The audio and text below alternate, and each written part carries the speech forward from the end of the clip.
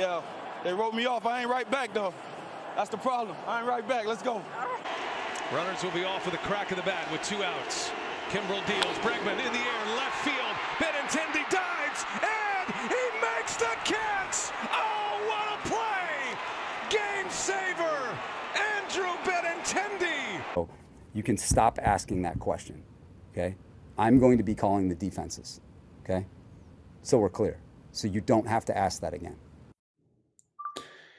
Hello and welcome back to another episode of The Master Plan. I'm your host, Michael Filipkowski, and today we are talking about the NBA with Connor DeBiasi. He's joining us all the way from Florida, I believe. Is that correct?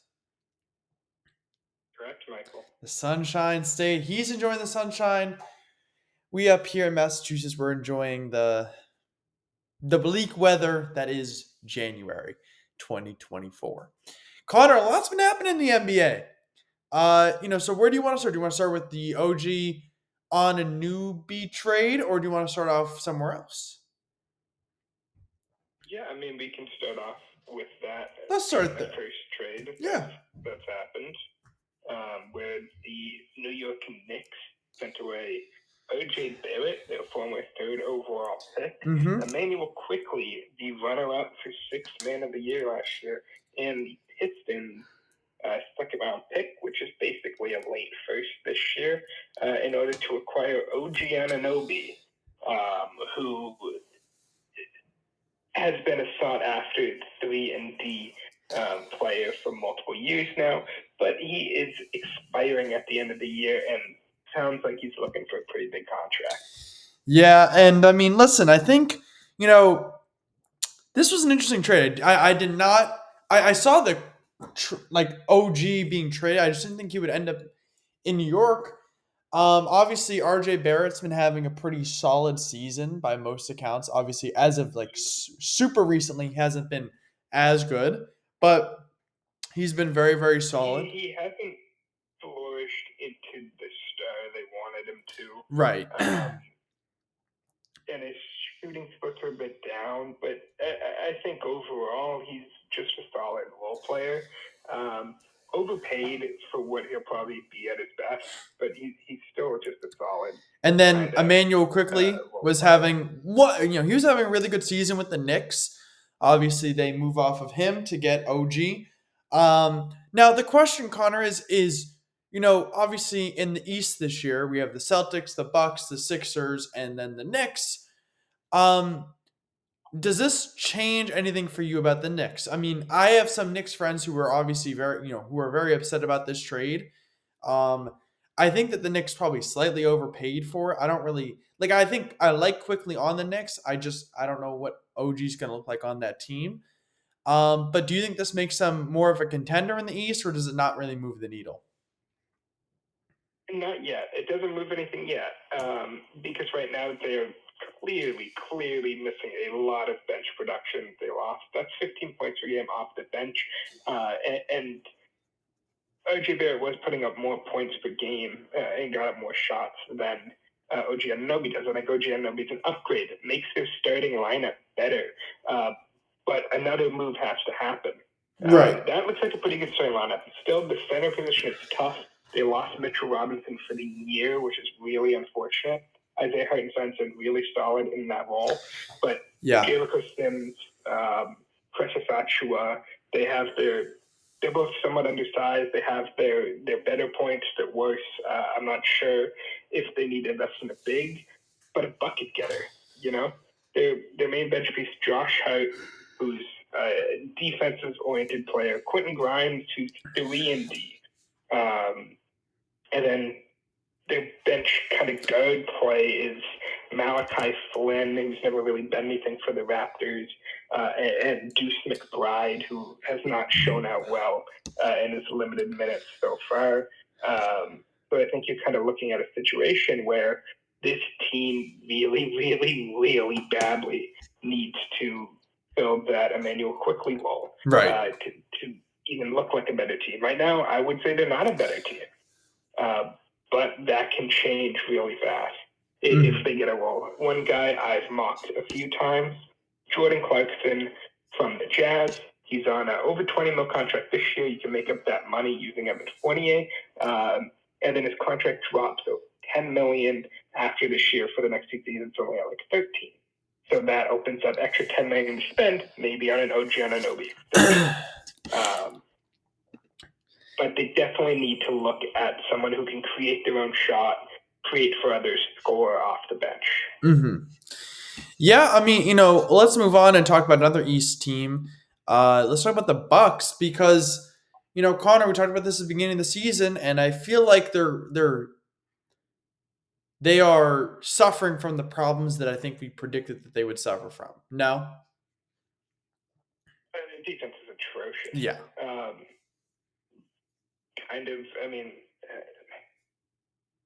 They have one of the worst of all time. Not as bad as there's some obviously worse teams, the Pacers most notably. But overall defensive rating right now, you got a bunch of really bad teams. The Wizards, Hornets, Pistons, Hawks are good, Spurs, Jazz, Nets. All these teams are significantly below 500, and the Pacers who play at an incredible pace, no pun intended, that's just how that team plays, Tyrese Halliburton, and then the Milwaukee Bucks. And they only have 10 losses on the season, 24-10. Looks good. We look at their strength of schedule, they've had the easiest schedule so far in the NBA. Right. And it's not been too close. Only other teams up there are Dallas and Phoenix. And this is a thing where you look and you're like, this team feels like a good team. Their offense is really, really good. Dame's had some struggles, but they're able to create in scenarios off of Giannis and Dame playing off of each other well. Chris Middleton's been a bit better offensively. They don't have a single guy that can really get a stop. They got to hope the other team misses. Right. Because there's no point of attack defender. Andre Jackson Jr. might be their only one, and he's a rookie who barely ever plays. Jay Crowder, he's really old. We'll see what he looks like after there's multiple injuries. I doubt he can fill that role. But for a top 2 seed in the East right now, this is not a team that looks ready to win a playoff series. I mean, the closest they've had to a series here is the Pacers. They played 5 times. The record against the Pacers, who they haven't lost to since like 2016, they're 1-4 this season against that team. Only team they've played like 3 times this season.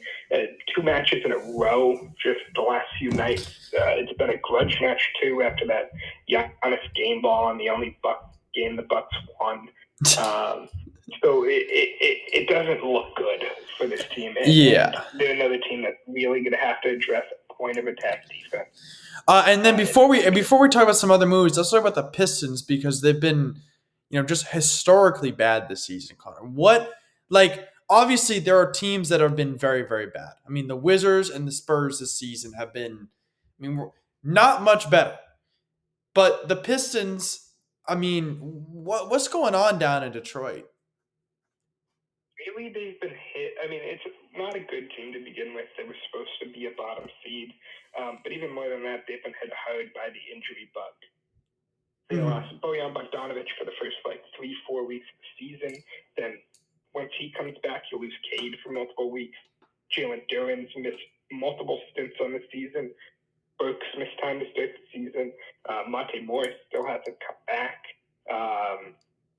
Jaden Ivey's missing time now and missed time earlier. It's been an injury-stricken season to go on the fact that they don't have that much talent other than some of these top guys. And just plus, their bench is one of the worst of all time. It's not the worst of all time. This kind of bench unit where Aside Thompson, good rebounder, solid defender, 0 on offense. Killian Hayes, one of the worst players I've ever seen play in the NBA. James Wiseman, Marvin Bagley, these former top 2 drafted bigs that can't really defend to save their life. And then you have a bunch of these random wing players. Isaiah Livers has the worst EPM I've ever seen. He's a negative 7.2, worst player of all time levels of EPM. the lowest percentile I've ever seen in terms of impact on the court. That Joe Harris, don't know what he really brings for them. Kevin Knox, Stanley Umude, just a bunch of these random wing guys off the bench that don't provide anything. Okay, Connor, I have a question though for you. Do they win more than 8 games on the season? I mean, let's look at this team right now. Adjusted ratings wise, they're not even the worst net rating in the league. That belongs to the Spurs. They've had a fairly tough strength of schedule. Eventually, they're going to have guys back. It's rumored that they want to buy into veterans, probably cheap veterans, but veterans at the deadline. I'm going to say they break that. I'm going to say they break 8 wins. Strong second half coming. Home coming up. They got a few teams that are good away, like Rockets. They're playing in Detroit. Rockets are really bad away this year. Yep. Wizards, Hornets, Wizards again. They haven't hit their, we're playing some of the worst teams on a basis here. And they're going to hit that. And you think they can take 1 or 2 against some decent level teams if their team just is good by that point. That's the hope. So I'm going to have I'd say they might break double-digit wins. No, I mean, they could. Looking at the schedule ahead, they could. They might not end. I think they might not end with the worst record in the NBA either. The Spurs and Wizards are also really, really bad. They're really bad.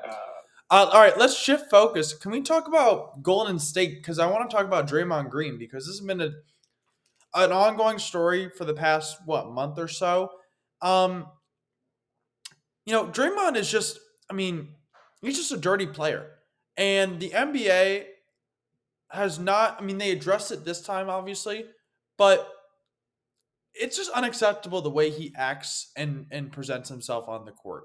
Like, say what you want to about a guy like Joel Embiid who flops like no one else on the court, but Draymond Green, time and time again, has shown that he's not able to control himself on the court.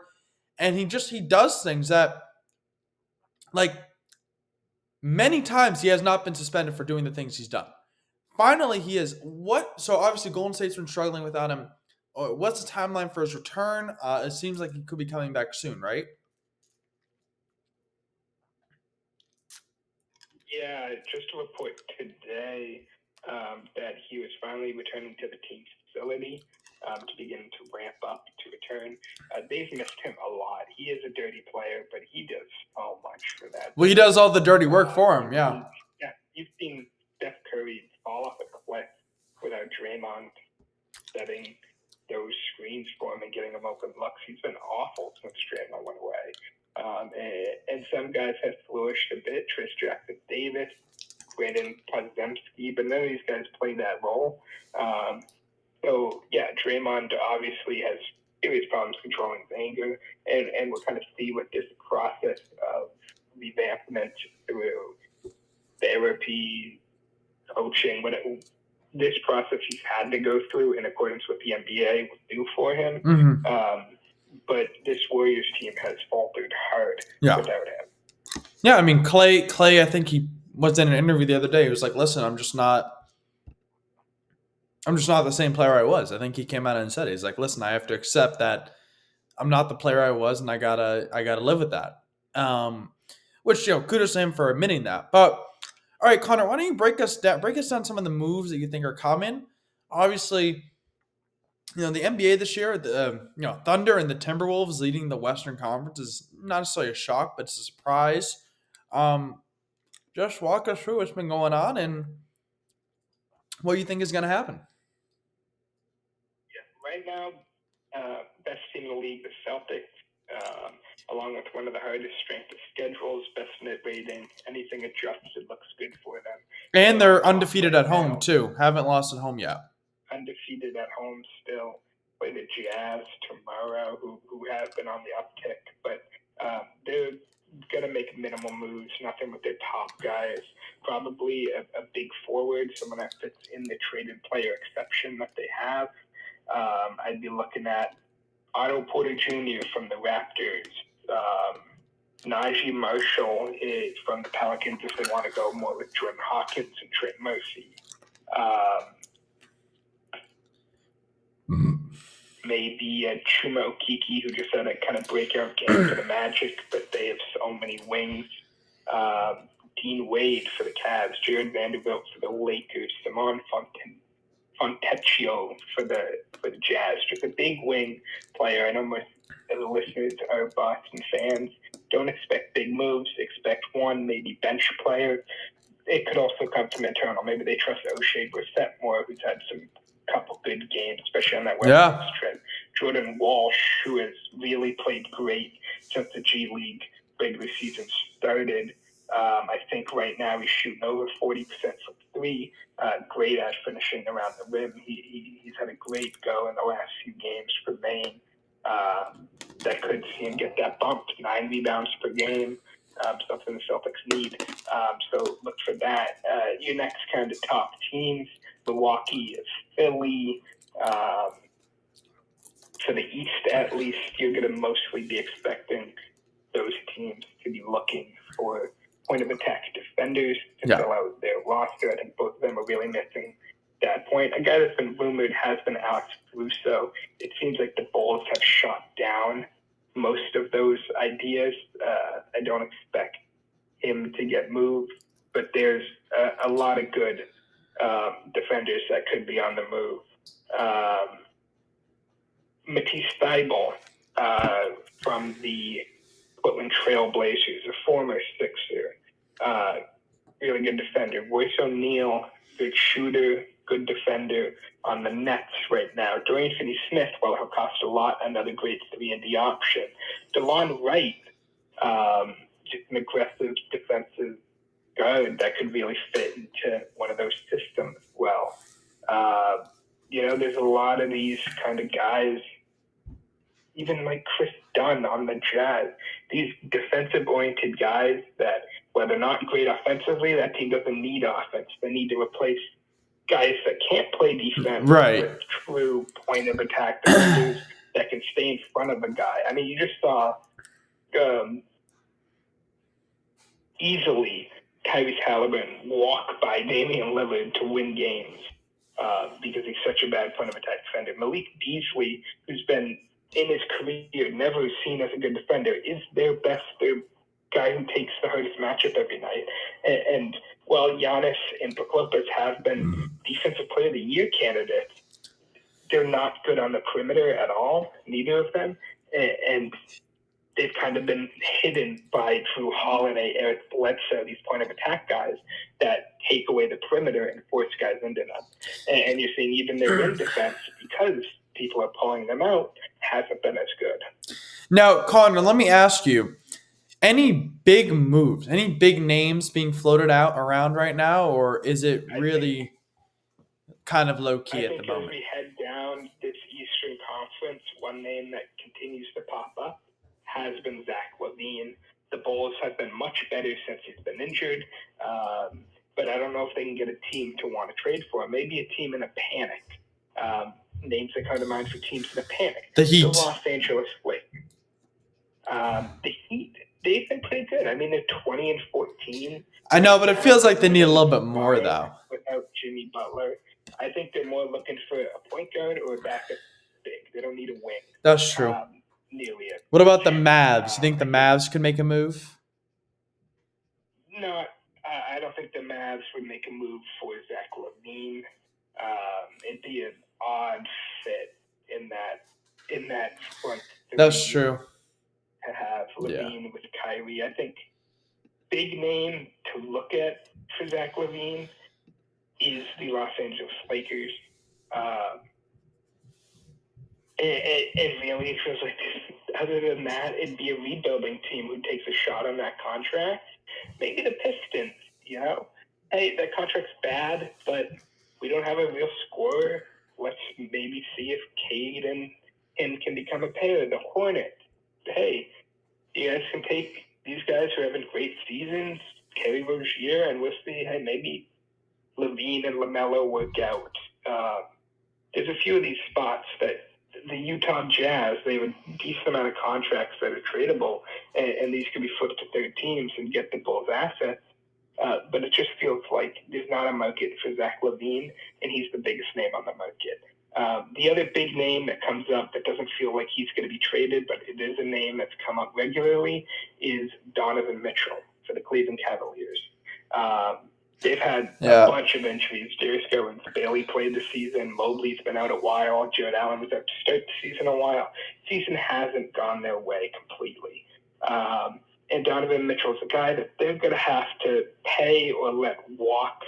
And if he doesn't make an All-NBA team this year, they can't, they can still offer more, but there's not a super max there. And he will have a market where they can get a lot for him. Right. He's that other big name where the Knicks could be a suitor. Probably the most rumored. The Lakers get rumored, but I don't think that's there. And the Heat as a point guard there. There's a lot that can work out here. But I don't think he gets traded. I think they play out the season, they get in the playoffs, maybe try to win a round, upset one of the better teams. I don't think they go too far in the playoffs, and they've signed that max extension there. Right. But there's no huge there's no Kevin Durant, Kyrie Irving type deal. Although there has been talks about Kevin Durant's frustrations. I don't see it being possible. Kevin Durant is always frustrated with wherever he is. I'm frustrated with whoever it is. Connor, talk to us a little about the Nuggets. How are they doing this season? You say the Nets? The Nuggets. Yeah, I mean, it's a team that is off a championship. You don't see them necessarily trying as hard. It's a tough way to say it, but you don't see them kind of, especially Jokic, just trying as hard. He's not as much an MVP conversation. Some nights he just doesn't shoot. They just played, I forget who it was, the Hornets, I think, and he didn't shoot for the first 2.5 quarters. He just kind of relaxed, grabbed rebounds, passed the ball, didn't want to shoot. He don't care, man. He just wants to race his horses, bro. They're going to run it back. They're going to hope everyone's healthy for the playoffs. I know they've had a couple injuries. Aaron Gordon got into a fight with his dad's dog or something. Oh, yeah. I heard about that. All right. Talk to us about a couple other teams. We got about 7 minutes left. Any teams that pique your interest? If we go back to look at the top of the West, it's an interesting race right now. OKC is playing great, just upset the Celtics as well as beating the Timberwolves and Nuggets in the last week. Shea's playing out of his mind. Him and Embiid are the two clear MVP candidates this year. And Chet's played great through his rookie year. Still can't root for them necessarily because that starting shooting guard that's had accusations against him. Yeah, he who shall not be named. Yeah. They're looking like a top team in the West. You just worry there's no playoff experience there really at all. And you know what, they might draw a team like the Lakers in the first round and something like that, which would be a tough. The Lakers make the playoff. Lakers are a team that we haven't talked much about. It's not much to talk about. They're probably firing their coach soon. That might be a whole another episode. But again, at the top of the West, Luka's been phenomenal, but the team around him has not. Grant Williams sucks. Shocker. But Kyrie's missed games, and they've had guys like Dante Exum, who hasn't been in the NBA in 3 years. Derek Jones Jr., who couldn't get on the team last year. These guys kind of starting for them and having to have big roles for them around Luka. And it's one of those things where it doesn't seem like starters want to play with Luka. His usage rate's one of the highest I've ever seen in the league. Could be a reason why. But who knows what happens with that team? What can they get as role players, 3-and-D guys to fit around Luka? Now, Connor, have been really hot. Here's the $1 million question that all Celtics fans want to know. Is this the year? I think you have to assume it is. They've gone all in.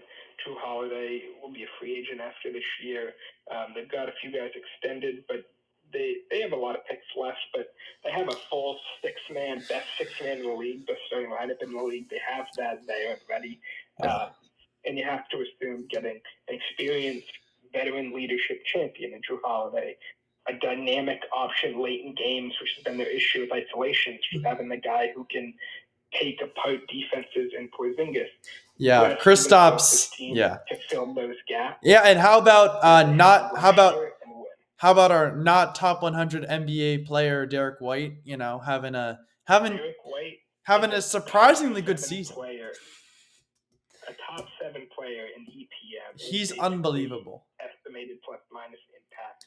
You know, Connor, I think it's because he shaved his head. All that hair was getting in the way. Yep. You know, but I like the Celtics this year. You know, I really like the Celtics, and I think that if we can keep Kristaps healthy, I think that he's like the key, because he's such a difference maker on this team, Connor. I mean, there are just some nights where Tatum is, having one of those Tatum nights where he's just a little off, and Stops comes through and just, you know what I'm saying?